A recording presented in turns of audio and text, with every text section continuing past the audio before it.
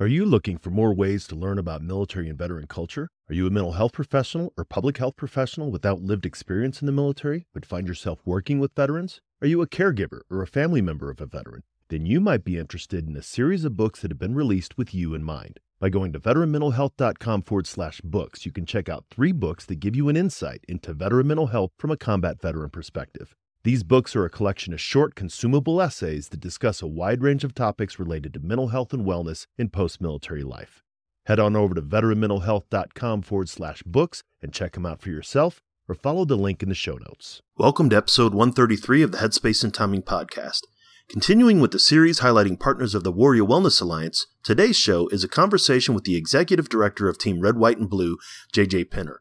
In this episode, we talk about how Team RWB is paying attention to the psychological benefits of their organization as well as the physical wellness aspects. It's not only okay, like it happens to everybody. And I always say to veterans, I'm like, listen, you were taught to take action when you were in the military, right? No one ever taught you to sit around and do nothing. You were taught to take action. And this is nothing different. Not only is it okay for you to go seek resources, you should be seeking resources, right? This isn't a permission-based thing. Like, this is an obligation. If you feel this happening, don't wait for someone to tell you to. So, like, certainly sometimes it takes that, but go do it. Like, take the action to get ahead of it.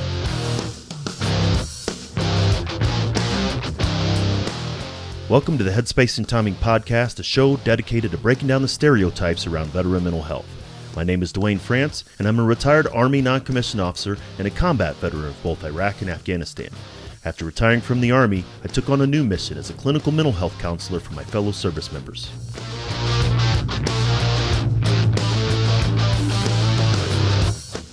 If you served in any branch of the military, then you're familiar with the M2 machine gun, the 50 cal.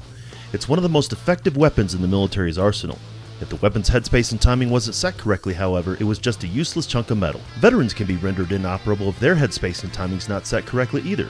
That's my goal with this show, to change the way that we think and talk about veteran mental health and reduce the stigma against seeking support.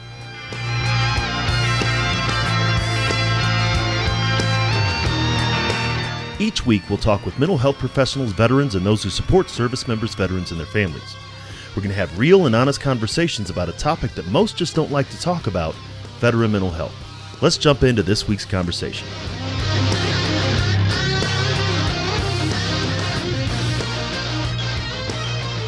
Hey folks, welcome back to the Headspace and Timing podcast. There's been a lot of things that go into mental health and wellness in our post-military life, and we want to bring a lot of them to you. As regular listeners might know, I've been trying to highlight all the partners of the Warrior Wellness Alliance, a program developed by the George W. Bush Institute. We introduced the Warrior Wellness Alliance back in episode 54 with Casey Kelly.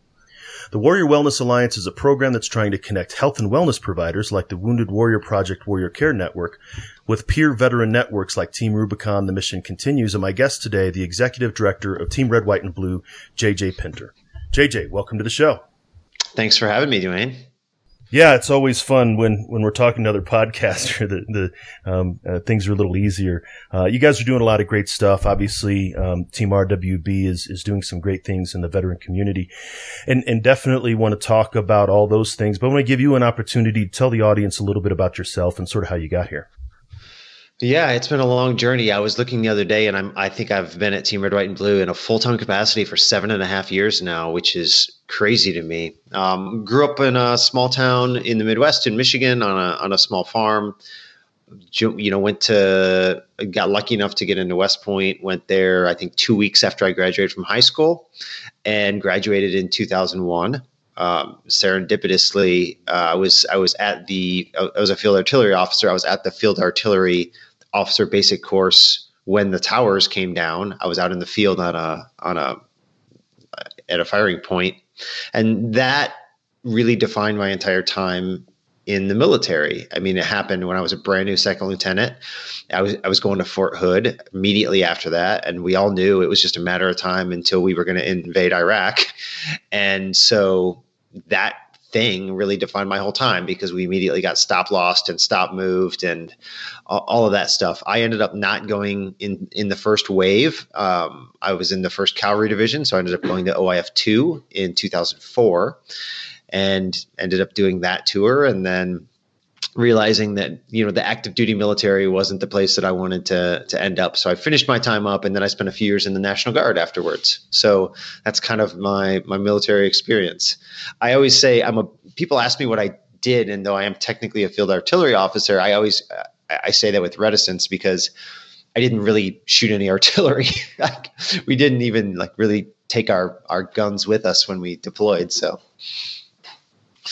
And then I guess after that, I spent a couple of years. I did the thing that, a lot of former Army officers do. They get out in the private sector and work. And I worked for some big companies and just really missed that sense of purpose in my life. And a friend of mine that I served with started Team Red, White, and Blue, and I had the opportunity to transition over. See, and that's it definitely being at Team RWB for 7.5 years in one organization longer than you're even in the military almost, right? Yeah. And especially those who are in the military, we're used to changing jobs every 2 or 3 years, which, like you, my first job after retirement I was there for 18 months and settling into what we wanted to find. But it's interesting, you were in that post 9/11 graduation class or the 9/11 graduating class. That was the last class that graduated thinking peacetime Army. Right. The following class knew, right. And so it was a huge shift. And I've talked to some of probably a couple classes after you, but yours, when you graduated, you were thinking it's just going to continue on the way it was. Well, I've had this conversation with myself many times, and I say, I hope that my decision making wouldn't be any different than it was. But the reality of it is that when I was in mid 90s in high school, there hadn't been any wars for a long time since Gulf War I, and there was really no wars on the horizon. And joining the military seemed like a pretty safe bet at the time. Now, I've always been a pretty patriotic kid. My dad was in the Army.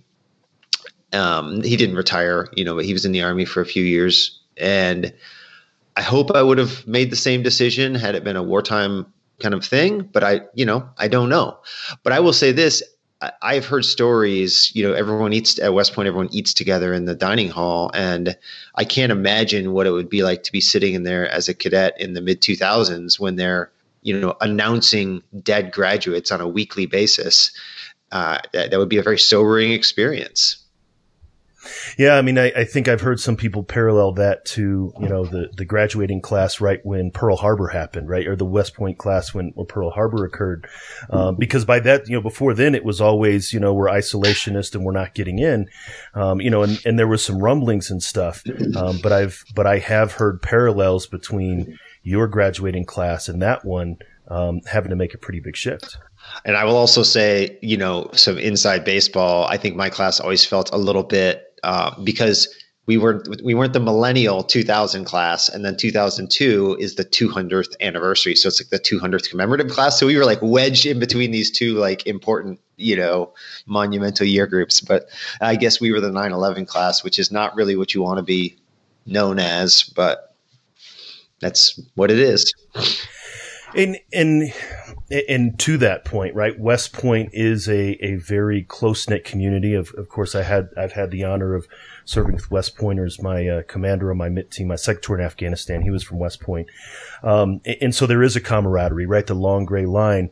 And then, of course, in the military, we have that. And you mentioned that you miss that, right? A lot of veterans miss that. We talk about this lack of purpose and meaning. It's not all about PTSD and TBI. But that's what you missed after you had gotten out of the military and you were working, you were quote unquote successful, but that connection, that camaraderie, that what am I doing that satisfies me, that's a piece that was missing in your life. Yeah, there was two things. The first was this really interesting juxtaposition. I was out of the Army and I was working in corporate America, and I was kind of out of the Army. I was in the National Guard still, but it didn't really feel like I was in the Army. And in one sense, I was successful there. I was finding success. I was able to do a good job. I felt like I was able to outwork my peers. But in other sense, when you strip it all away, what I found is that it's really you can kind of church it up and talk about taking care of customers or whatever you want, but really it's just you're trying to generate profit, and you're trying to make a bunch of rich people richer. Is really, when you strip it all away, that's what it is. And I just had a tough time getting my head around that being the thing that I was going to spend so much time away from I had just had a son, my first child, and I was like, is this the thing I'm going to spend so much time away from my family for? It just didn't make a lot of sense to me. That was part of it, getting my head around that. But the second part was I started seeing my friends that I went to school with and served with really, this is 2007, 2008-ish, right? And I'm seeing them really struggle with the transition out of the military. And I just remember thinking, these folks have everything in the world going for them. They have support. They have supportive families. You know, they have good jobs. They don't have all of the stresses that come with. They have a support structure. And then I remember thinking like, well, what the heck is going on with some of my soldiers who don't have the support structure? Like they don't come from supportive families. Like they don't have education to fall back on. You know, there's financial stress, there's marital stress, there's all these other things. And I just remember thinking, man, if these like highly functioning people that I know are struggling with the transition in their mental health, what the heck is happening to everybody else? Now, at the time, I didn't really understand mental health. And it was still kind of a taboo thing to talk about.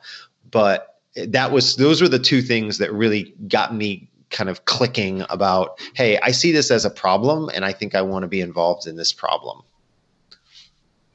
And that's about the time, again, like you said, junior military officers, maybe in the mid 90s, and you didn't really get out mid-career, but there was so much going on. You spent so much life, so to speak, in these deployments and these repetitive deployments that, captains and newly promoted majors were just like, this is it. I've got to get out and I've got to move on because we crammed a career's worth in this short amount of time. And then this idea of, the network, right? You have the support, this family support, or even the support of your friends. And generally your needs are met. You're able to find a job. You're able to have stable housing. And yet there still are these struggles. And again, not all PTSD, but this purpose and meaning piece was huge. And then you're right. A lot of veterans struggled with getting their needs met, right? When you were deployed, when I was deployed, we didn't have to worry about where our food came from, right? Somebody gave that to us. We didn't have to worry about our shelter that was provided for us. When you get out of the military, you have to learn how to meet your needs in a new way, and you're not familiar with it. And some struggle. And so how is it that you found Team RWB to fill that particular aspect of your life? Really, Team RWB found me. So the founder of Team Red, White, and Blue was this guy named Mike Irwin, who he and I were second lieutenants together in the first Cav very briefly. And we had a very good kind of friend of a friend. And Mike is one of these guys that when he sees a problem, he just attacks it. And Mike had done we were in the first Cav together, and then he was the S2 for, I think, 3rd Special Forces Group, and was going to go back and teach. He was like hot off a deployment from Afghanistan and was going to go back and teach at West Point. And so he's like hot off a really tough deployment, and he's, a month later in Ann Arbor, Michigan, going to grad school, and found very little to no support there. Mike has always been very much into physical fitness and running, and I found some solace in doing that, and then also found some solace in trying to make friends and social connections. And he just thought, okay, there's something to this. He tried to work with a couple other existing veteran serving organizations, and they weren't interested in working with him. So he thought, well, I'm just going to start my own organization. And that was how Team RWB really started. So I got an email from him. I still have it, in 2009. And saying, hey, I'm going to start this thing called Team Red, White, and Blue. We're going to do one kind of national event in Minneapolis and the Twin Cities. We're going to all run this marathon together. Would you come? And I said yes.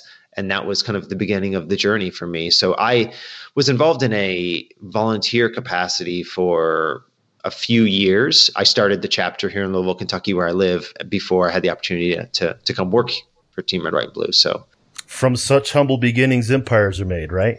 That's the, and I think especially is just, look, we want to do something. We need to take action. Let's figure out something to do, not understanding what it's going to be in the long run. So maybe now would be a good time to sort of explain, for maybe listeners who aren't familiar, not that I can imagine there are much, but, what Team RWB is and sort of the organization as a whole. Yeah, it's pretty simple, and I think it's actually very simple, and I think that's where the power comes in the organization. But in very elementary terms, we're a chapter-based organization. We're in about 200 cities around the country. most every major city. And we are a place where veterans can get together with other veterans and supportive members of the community and build relationships and be involved in some meaningful stuff, mostly physical fitness. Exercise is a hallmark of our organization, but that's not all of it. And it's as simple as that. So we are trying to create genuine relationships at the local level with veterans, and we're trying to help keep them healthy. And it's very simple, but it's very effective. To go one layer up, many veterans have in my or our opinion, have a less than optimal transition out of the military for a whole host of reasons. And we can talk some of the reasons about, why that happens and, why we believe a little bit differently than maybe the common conception about why that happens. But it happens. And so from a high level, if we can get our hands around veterans on the front end and help them have a successful transition, they're not going to get to a lot of these negative outcomes that people talk about, when you talk about kind of the wheel of horrors that can happen to veterans. And so early on, it was, just connecting veterans to veterans, and the mental health aspect. I mean, we all, the zen of running and things like that, this idea of running is as much in speaking about running, but even physical fitness is as much psychological. It is physical. Ask any, elite athlete and it'll be the psychology of it. But it seems like in the last, I'd say 5 years or so that I've seen is that Team RWB has really been focusing on the impact of your core missions on mental health and wellness. Yeah, absolutely. It's interesting because in the mid 2000s, there were a ton of veteran serving organizations, nonprofits that got started. And there was a lot of people that had really good intentions and they wanted to help and they started organizations to help. But good intentions does not build a scalable organization, right? You need to be able to demonstrate positive outcomes and efficacy. Like you need to be able to show that what your organization is doing is actually helping people, is changing the positive trajectory of their lives. So I think we all innately knew hey, physical fitness is good for you. Being around supportive, this whole positive psychology, which is one of the tenets of our organization, one of the, this idea that positive relationships and other people matter, that's good for you. And then this idea of service and veterans miss serving and veterans make good leaders. The people kind of knew those things intuitively, but the data, the evidence base didn't exist to show that, hey, being involved in these things really does have an effect on your life, a positive effect on your life. And so we have, from very early on, have been trying to be involved as a thought leader, pushing this from a research and academic perspective to say hey, we need to change, we don't agree with this whole kind of broken veteran narrative, and we want to be involved in helping change that, but not from a kind of grandstanding, who can shout the loudest approach, but from taking a knowledge creation, evidence-based academic approach to it, which is not as fun or sexy as some of the other things for sure. Yeah, it's, counting the numbers is definitely not as fun as running a race. Well, the other thing is, Dwayne, is it's hard, right? So you're inherently trying to quantify something that's qualitative. And the example, there's our former research director name is Caroline Angel. She used this example and it really stuck with me. It's how do you quantify how much you love someone, right? Do you love your wife the same amount that you love your kids or your second cousin or your, in-laws or whatever? You love them all, but you love them differently. Is there a way that you can quantify that and understand it and maybe compare it to how other people feel about members of their family? It can absolutely be done in a kind of a clinically valid way. It's just hard. It's really hard to come up with that. And that's kind of what we're trying to do here when we're talking about these abstract things like wellness and well-being. It's well, how do you really quantify that in a way that is consistent and valid? And that's the kind of, that's the reason a lot of people don't do it, is it's hard and it can be messy. Right. And it's very easy, I think, to measure the things, am I, and not so much feeling better, but sort of the changes on the PTSD scales and things like that. And what you are talking about is this thing, purpose and meaning, this existential kind of stuff. And there's a whole branch of psychology, existential psychology, that can dive into this, Irvin Yalom, Rollo May, and Viktor Frankl and Man's Search for Meaning and all that. But again, it's very hard to quantify that sense of purpose. I mean, like you said, it is possible. But you were talking earlier about some of the challenges in transition. You and I touched on, and this is where I've talked before about the comprehensive veteran mental health. The medical model of mental health is PTSD, TBI, addiction, and depression, right? There's medications for those things. But what it seems like the Team RWB is trying to do is really that other side of transition stress is that connectivity to others, satisfying that need for community, and establishing that purpose and meaning. That's what I'm getting when you were talking about the different aspect of transition. But what were you talking about earlier when you were looking at your viewpoint? So there is this is my opinion, and some people might argue with me on this, but I believe it pretty strongly. Right now, there's a perpetuated opinion, I believe, that the quality of your transition is directly proportional to the amount of benefits that you're able to use or get your hands on, right? So we have a very benefits-centric mindset to transition. Hey, I was able to get 80%, disability rating. So woohoo, this is defining a good transition. I would argue that that's not the right barometer and in some cases that's actually negatively proportional to a good transition. I would argue that a successful transition is one that's rooted in well-being, and we should have a wellness or a well-being centric mindset to transition. And this is what I tell veterans this all the time. I'm like, listen, there are 3 things that the data plays out pretty consistently that a lot of people fail at during their transition process, and you can do them all yourself. No one else needs to do any of these 3 things for you. And if you do these things, you're pretty likely to have a successful transition. 1, the average veteran gains 40 pounds 3 years after they get out of the military. That's bad for a whole host of reasons. Don't do that. Keep working out, eat right. Don't do that, right? That has negative health effects, both physical and mental. That's 1. So stay in shape.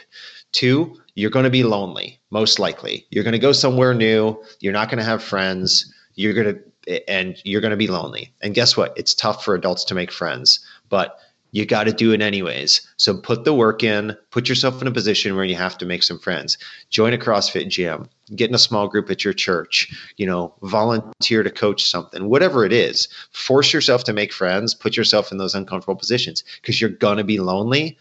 And it's important for you to make friends, especially outside of the military.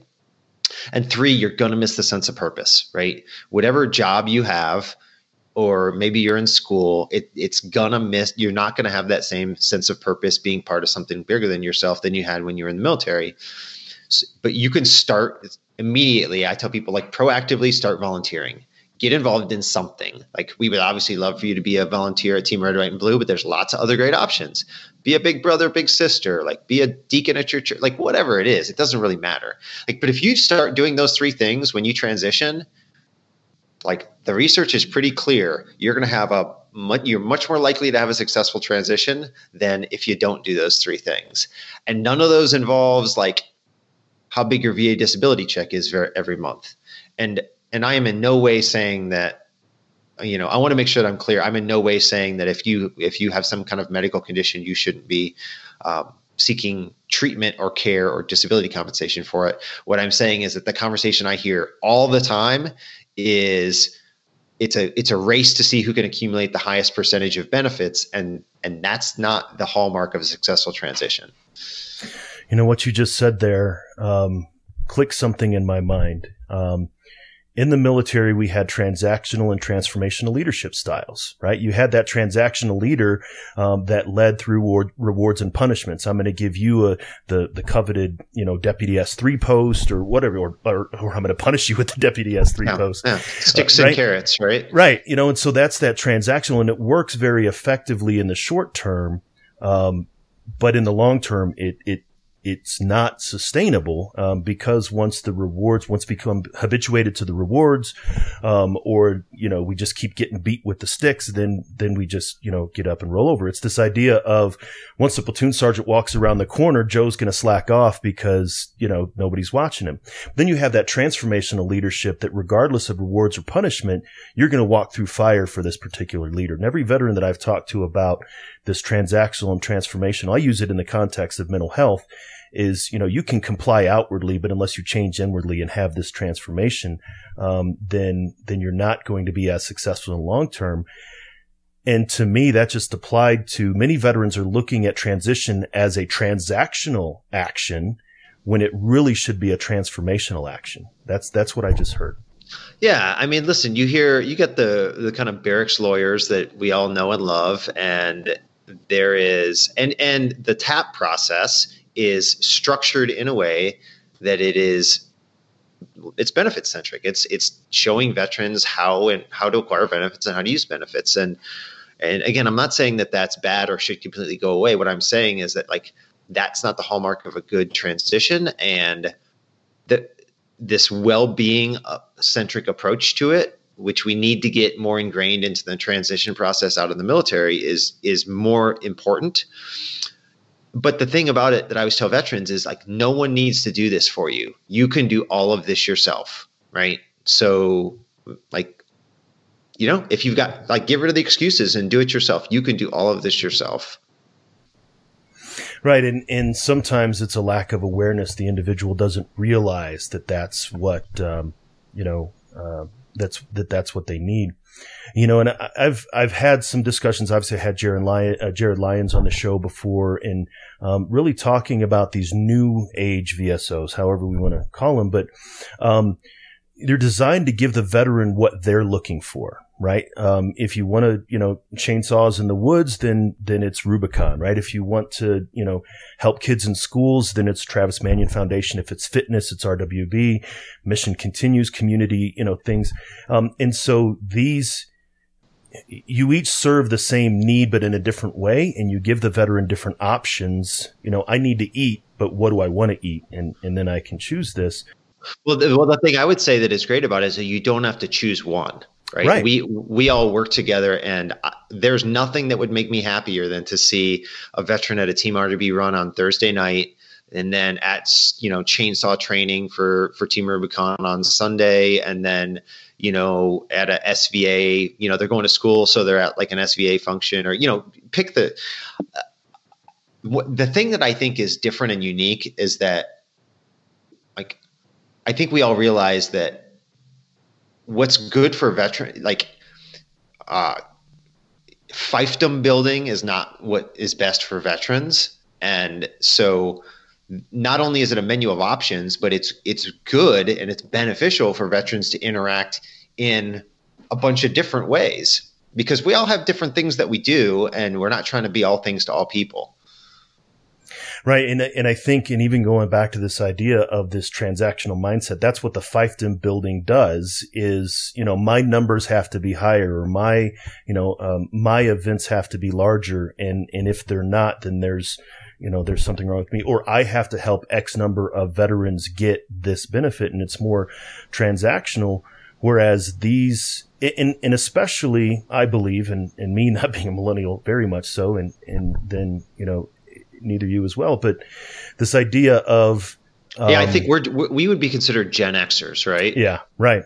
But still, there's this sense of purpose and meaning. It's an emerging out of we're talking about corporate social responsibility and things like that, and so this sense of satisfaction is more important than the monetary gain for a lot of veterans that I've looked at. I'll take a job that satisfies me as long as it can pay the bills, more than a job that, like you said, you were working in the corporate sector and you weren't satisfied. And that's where I see from the wellness standpoint, and this very much is a psychological, emotional standpoint that I see Team RWB providing support for. Yeah, I mean, 100%. Need to sign you up to be one of our spokesmen. Well, that's what this is, right? This is but it is. It's all of these organizations solving the same problems, solving the needs of the veteran. Not even that it's a problem, but it's addressing these transitional stress. Our colleague Megan Mobbs talked about this in her article. Of it's not all PTSD, it's not TBI, if that may be a part of it, but hundreds of people have succeeded. John McCain was a POW, probably had some traumatic stress reaction, but look at how successful he was in his life in spite of the challenges that he had. Well, Dwayne, the thing that people don't talk about is all of the conversations are not all, I don't want to mischaracterize, a large amount that I hear are about like returning veterans back to the mean, right? Like getting them back up to being on par, with they talk about their military service like it's some kind of disease, right? And you've got to get recovered from that. And some people absolutely have experiences in their military service that they need to get through. But no one ever talks about the resiliency and the positive effects that come from military service. That's not the conversation. So I just think the conversation needs to be about thriving and needs to be about leading at an above average level and not be focused on let's bring these poor broken veterans back up to normal, because they've been hindered by their military service and we got to cure them from that. It's no, you probably learned a lot of really good stuff and probably had a lot of very formative experiences, resiliency building experiences while you're in the military, but that somehow gets lost in the conversation. I don't know. Right. No, I agree. I mean, I think there's this idea of, it's binary. Either you put it all behind you, or you just live it every day. The Saigon is in my head all the time.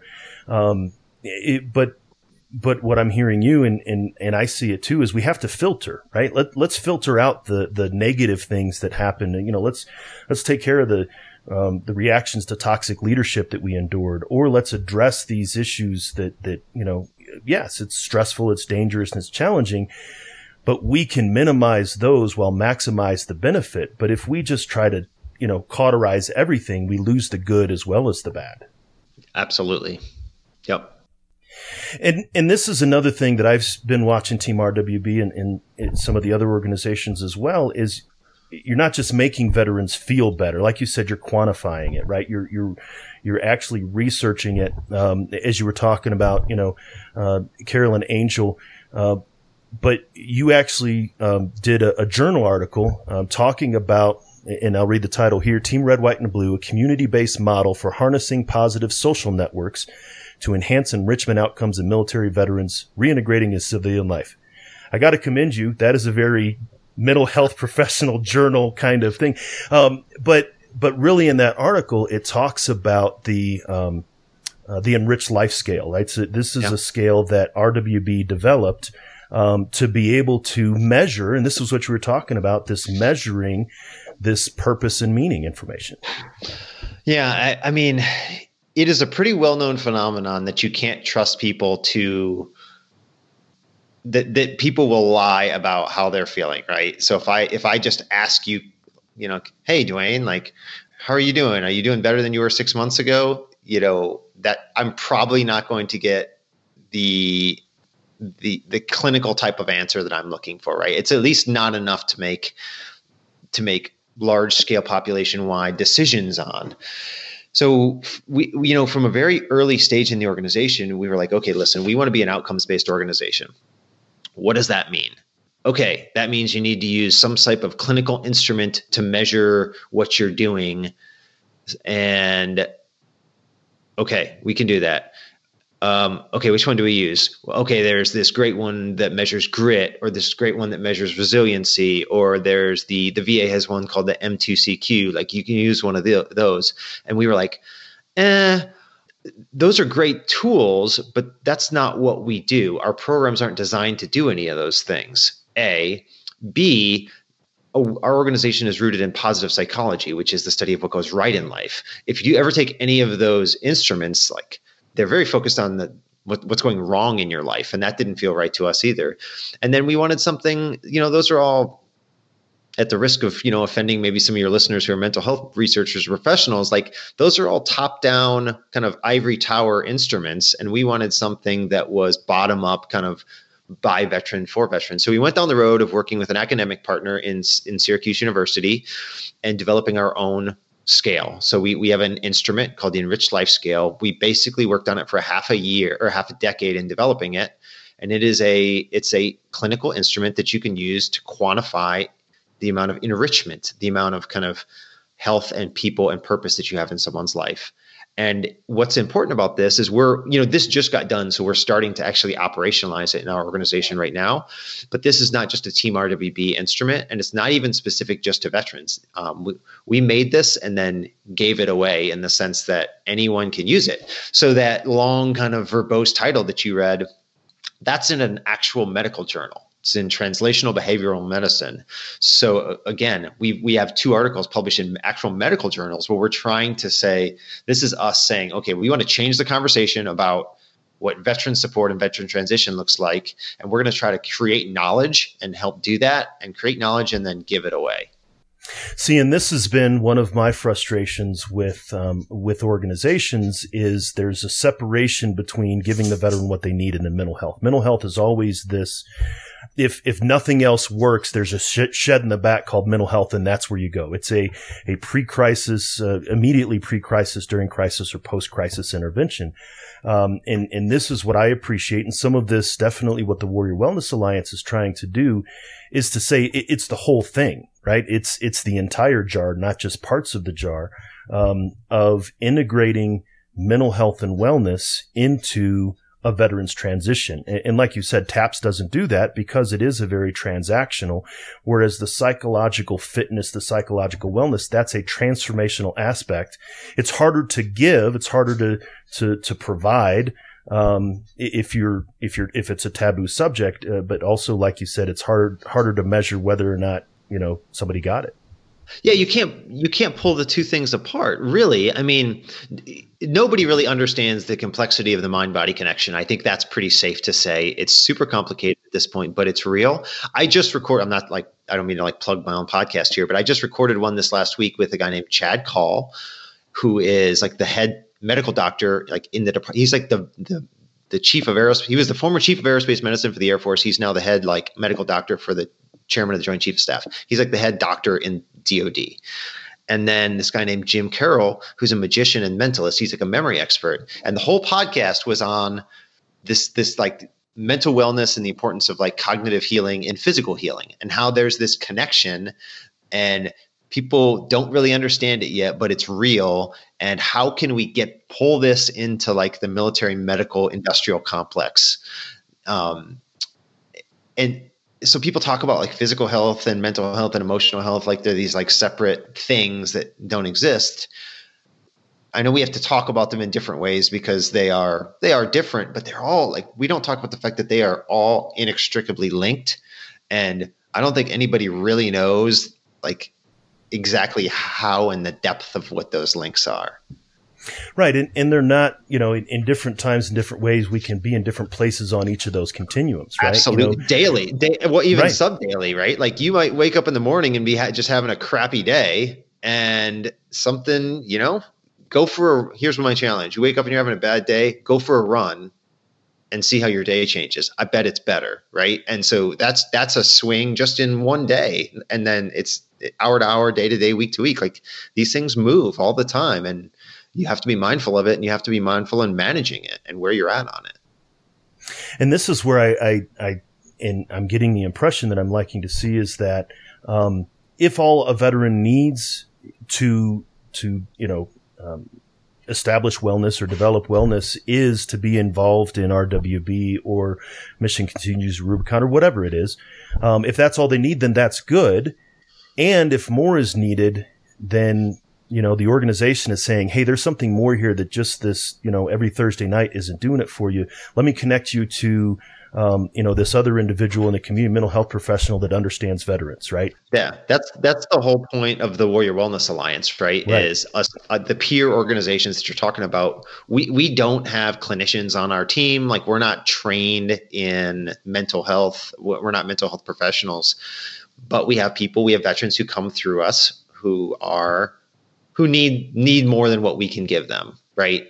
And so our hope is that we can hey, listen, every town in America has great local resources, and it's important to know what those local resources are, but there's also fantastic national resources to be able to link veterans up with, the Warrior Care Network or the Marcus Institute for Brain Health or, the Cohen Veterans Network or whoever the right resource is to get them that additional help that they need. Right. And it's just like we did in the military. Let's solve the problem at the lowest level with the least amount of resources, and solve the problem, right? To actually solve the problem. And I would say probably 6 years ago, it used to be this fiefdom that you were talking about is all the veteran needs is what I do very well. And so if the veteran doesn't benefit from what I do very well, then there's something wrong with the veteran, not what I'm doing. Yeah. Two other things on that. And this is where we have very well-intentioned people where they would have the thing that worked for them and they would want to share it with the rest of the world, right? So, I've got a hammer, the rest of the world looks like a nail. So fly fishing was the thing that made or horses or wilderness trips or basket weaving or whatever that is. Like, that's the thing that helped me in my darkest days and helped me, kind of get through my struggles. So I want to share that with everybody and I want to share that with the world, right? That is so well-intentioned, that is so noble, but that does not a clinical solution make, right? And so I think that's the other part of this. I think we're past that a little bit. But the other thing 6 or 8 years ago, Dwayne, to your point, is we were still in a place where no one wanted to talk about mental health. Like, there was still this like mental health equals weakness, like kind of thing. And it still exists a little bit, but nothing like it was 8 years ago. At least now we're having open and honest discussions about this. So that's been a huge kind of, change, I think, in the last 6 years. No, I agree. And I'm starting to see it too. And this idea of, I'm starting to see veterans come to me before crisis happens. Much like, when you get a toothache, you don't wait until the tooth is abscessed to go to the dentist, right? When things start to go a little bit wrong, hey, let me reach out. And it's starting to become more common. But the other thing that I've noticed is veterans need permission to access mental health, not permission like, I will allow you to, but it's okay to. And that's another thing that I'm seeing is integrating this health and wellness into these organizations and going at it from a transformational standpoint. You're giving veterans permission to say it's okay to talk about this stuff. It's okay to be lonely. It's okay to feel like you don't have a purpose, and you're not alone in those aspects. So reach out and get the help, because it's okay if you do. Yeah, it's not only okay, like, it happens to everybody. And I always say to veterans, I'm like, listen, you were taught to take action when you were in the military, right? No one ever taught you to sit around and do nothing. You were taught to take action. And this is nothing different. If you feel like you're in this place, not only is it okay for you to go seek resources, you should be seeking resources, right? Like, this isn't a permission-based thing. Like, this is an obligation, right? You should be going to get. If you feel this happening, don't wait for someone to tell you to. So, like, certainly sometimes it takes that, but go do it. Like, take the action to get ahead of it. A mentor of mine, I've mentioned on the show a couple times. He was on the show way back in December 17, but I use it all the time. He said most veterans wait for one of three things to get them into treatment: their lawyer, their lover, or their liver. Right. So it's health based, and, my relationship's about to go down the tube when I'm standing in front of a judge. At that point, something very bad has gone wrong. More things may happen in the future. Now I'm going to seek help. And that's where I see, again, the peer network organizations. And again, and I mentioned that I had Jared Lyon on the show, and Jared had said, in the beginning, that wasn't a part of what Student Veterans of America was talking about. And he said over the past several years, it has emerged into, because like you said, it is a whole person thing. It's a whole veteran thing that we need to address and get it before the check engine light comes on. Yeah. I love Jared Lyon in SVA, by the way. Great guy. Bet he has the best beard in the business. Yeah. So we can all aspire to, and he's a data guy. We were talking about that too, man. He is all about the numbers because, it doesn't matter. What is this? A few good men. It doesn't matter what we believe. It only matters what we can prove. Right. And that's where, that I appreciate from an outsider standpoint, from a mental health professional standpoint, recognizing what these new organizations and relatively new organizations, although we're going on, a decade, but what these organizations do are providing the veterans what they need and actually being able to prove that what they're doing is effective. Yeah. And being okay with saying, okay, maybe what we're doing is not working here. Right. And saying, okay, we're taking a database, an evidence-based approach to this, and this is not working as well as we thought it was or had hoped it was. And it's okay to talk about that. Let's change something so that it works better. Right? Being able to have those conversations and not be scared. I think the big thing in the nonprofit world, it's like working with funders who have that same mindset. So you don't feel like you need to hide that stuff from funders or they're going to pull their funding. Working with funders who say, hey, we believe in what you're doing. We want to help make you better. Let's talk about what we're finding so that we can continually improve it, or maybe dump the stuff that's not working and double down on the stuff that is. Yeah, I think that, and this is where you said before, a lot of the organizations that start out in the mid to late thousands, they weren't sustainable, because it came from a feel good place, but we need a balance of both heart and brain. Yeah. Listen, you can say whatever you want to say about this. We've been at war almost 20 years now, and it's just the general public does not care about it now the way that they did. They still are very supportive of the veterans, but it's not front of mind like it was 8 or 10 years ago. So for veteran serving organizations, that makes it harder both to raise the funds that you need to run your programs, but just from a general kind of public awareness perspective of this.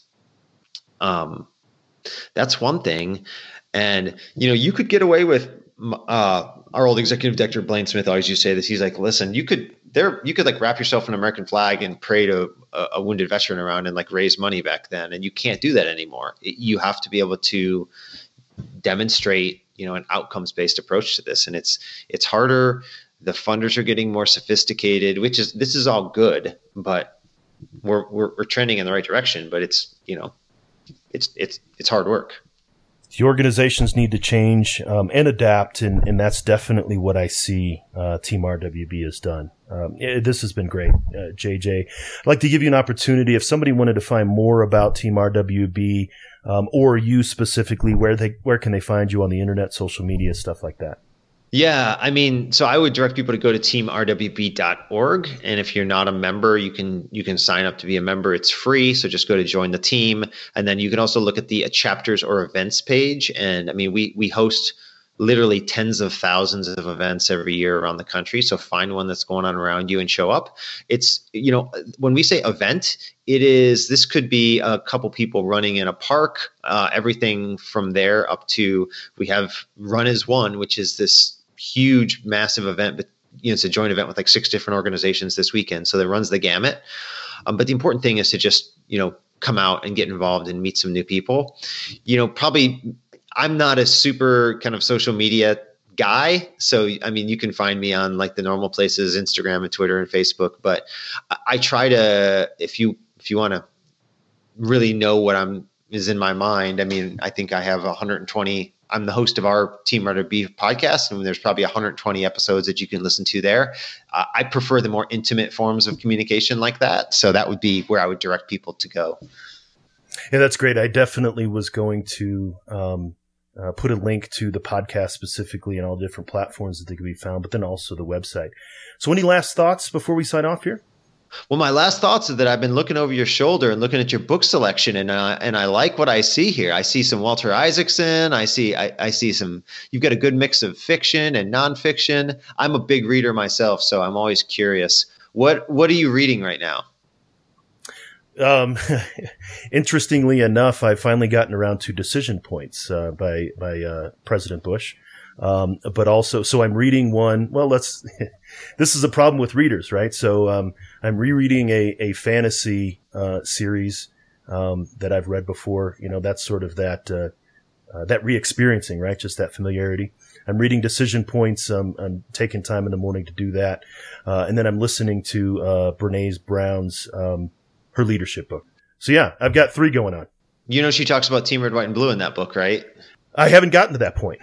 Yeah, I haven't gotten there yet. Yeah, she does.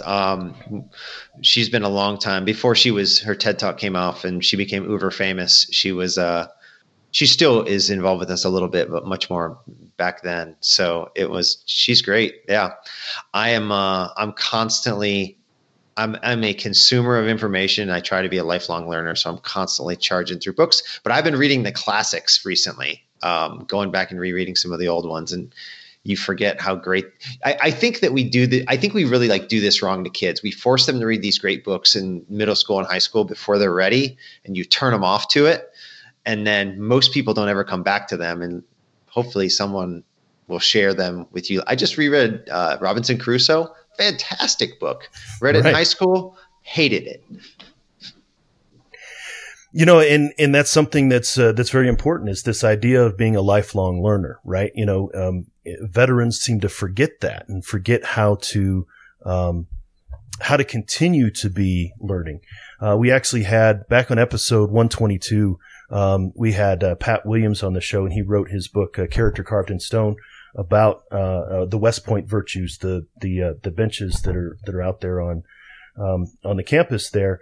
And he said in our conversation, but also in the book, he said that he quoted President Truman that said, not all readers will be leaders, but all leaders will be readers. You can't be a leader without studying anything, whatever you want to study, but you're not going to be able to lead in an organization if you are not reading and consuming knowledge.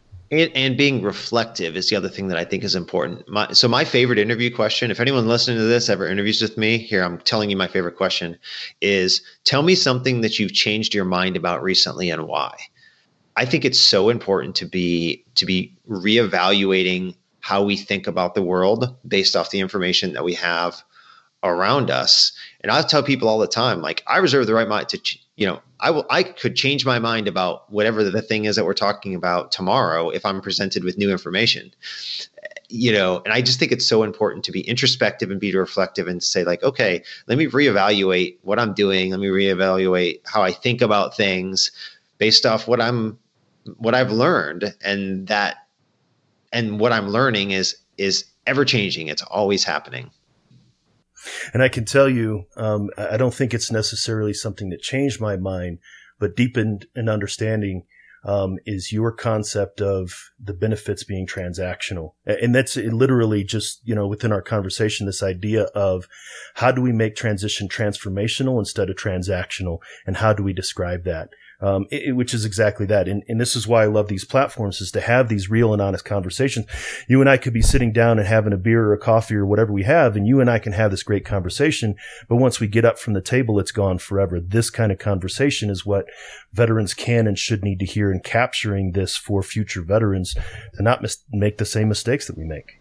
Yeah. I mean, if I was king for a day and I could change the TAP process, right, I would say to veterans, okay, I want your focus. A successful transition is one in which you have increased your well-being, at the end of it.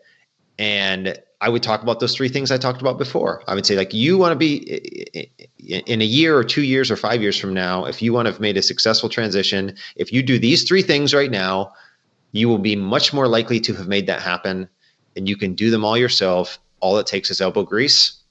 So get after it.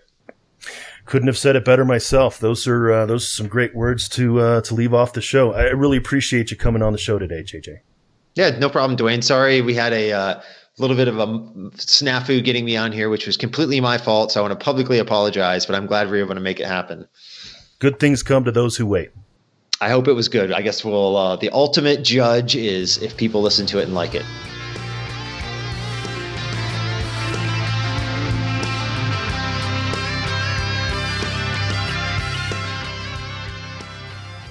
You're listening to Headspace and Timing, where we're trying to change the way that we think and talk about veteran mental health.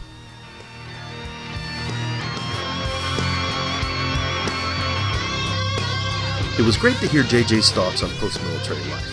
As I mentioned, this is a part of a series highlighting the partners of the Warrior Wellness Alliance, a program of the George W. Bush Institute. They're bringing together organizations that are serving veterans, like Team RWB and Student Veterans of America, which we featured in episode 126, with mental health providers serving veterans, such as the Cohen Veterans Network, featured in episode 8, and the Wounded Warrior Project's Warrior Care Network, featured in episodes 92 and 131. As you can tell by the conversation, there were a couple of things that JJ said in this episode that struck me, including the need to view a service member's transition out of the military as a transformational process and not a transactional process. That's an idea that probably deserves an entire episode of its own. The other theme that I think it's important to highlight, though, is that the things that veterans need to be successful in their post-military life is entirely within their own hands. Sure, maintaining fitness, making new friends, and getting involved in community activities is not going to pay the bills, but it's sure going to give us more emotional and psychological wellness so that we can figure out how to pay those bills on our own. The concepts of empowerment and self-efficacy are important ones for veterans to remember. If they have them, then they're much more likely to have the post-military life they both desire and deserve. Thanks for taking the time to listen. If you want to find the show notes for this episode, go to veteranmentalhealth.com/HST133. If you want to show the support for the work that we're doing, make sure to subscribe on your podcast player of choice. We're always looking for guests, either veterans or those who support them. You can drop me a line at info@veteranmentalhealth.com to recommend guests, or you can go to veteranmentalhealth.com/guest to fill out a suggestion or request. Just a reminder that the guests and information in this show are for educational purposes only and not meant to be considered professional advice. I am a therapist, but I'm not your therapist. If something you've heard makes you think that you should talk to somebody, then reach out to do so. I'd like to thank Doc Todd for giving us permission to use his track Not Alone from his album Combat Medicine. Doc's trying to bring the discussion about veteran mental health out of the darkness, and you can see all of his work at therealdoctodd.com. Make sure to join us for the next episode. Hit subscribe on your podcast player so you don't miss it. Until then, remember, veterans, you're not alone. Ever. The struggle is real, found a feast and lost a soul. Eventually my drinking, it got out of control. There in darkness I roam, struggling to find home. See, suddenly death didn't feel so alone. 22 a day, destination unknown. It could have been avoided if you picked up the phone, but now you're gone, so I guess all we get is the tone. Nothing but bone weeds, overgrown, pushing up stones. I've triumphed over enemies, co-created enemies. Broke out facilities that tried to put an end to me. R.I.P. I'd rather grind in tranquility. Authentic tendency, embrace my ability. I try so hard to have faith. I bow my head and I pray. Lord, please lend me the strength to carry on and keep staying. How this life's so demanding, so much pain, all this plenty. I hurt each time my way, but with you I'm not alone. You're not alone. Ah, yeah. And every time that I fall, I'ma call on you, get myself back up again. Without my Georgia girls, yeah, I'd probably be dead. Cause I'd be taking every med that the VA said. Gave every shred, every last thread of my identity. Conquer my fragility, eliminate the enemy. Deliver me, God, from temptation. Tell me that this life is just a matrix. Need a facelift, back to basics. Vision Lasix, I only feel alive when I hear the bass kick. I try so hard to have faith. I bow my head and I pray. Lord, please lend me the strength to carry on and keep staying. Stand up. How this life's so demanding, so much pain, all this plenty. I hurt each time my way, but with you I'm not alone. Not alone. You're not alone. Ah, yeah. And every time that I fall, I'ma call on you, pick myself back up again. Yeah, just pick up the phone, you're not alone. Just pick up the phone, you're not alone, man. Just pick up the phone, you're not alone. Yeah, pick up the phone, I'm right here. And I love you guys. Take those bottles out, dog, and pour them in the sink. Take the needles out your arm and the gun away from your forehead. It's time, man, you've been through enough pain. Stand up. It's time to stand back up. All my veterans, man, Army, Marine Corps, Navy, Air Force, Coast Guard. Get up, you know. Oh, I try so hard to have faith. I bow my head and I pray. Lord, please lend me the strength to carry on and keep steady. God is so many, so much pain on His plenty. I heard He's on my way, but with You I'm not alone.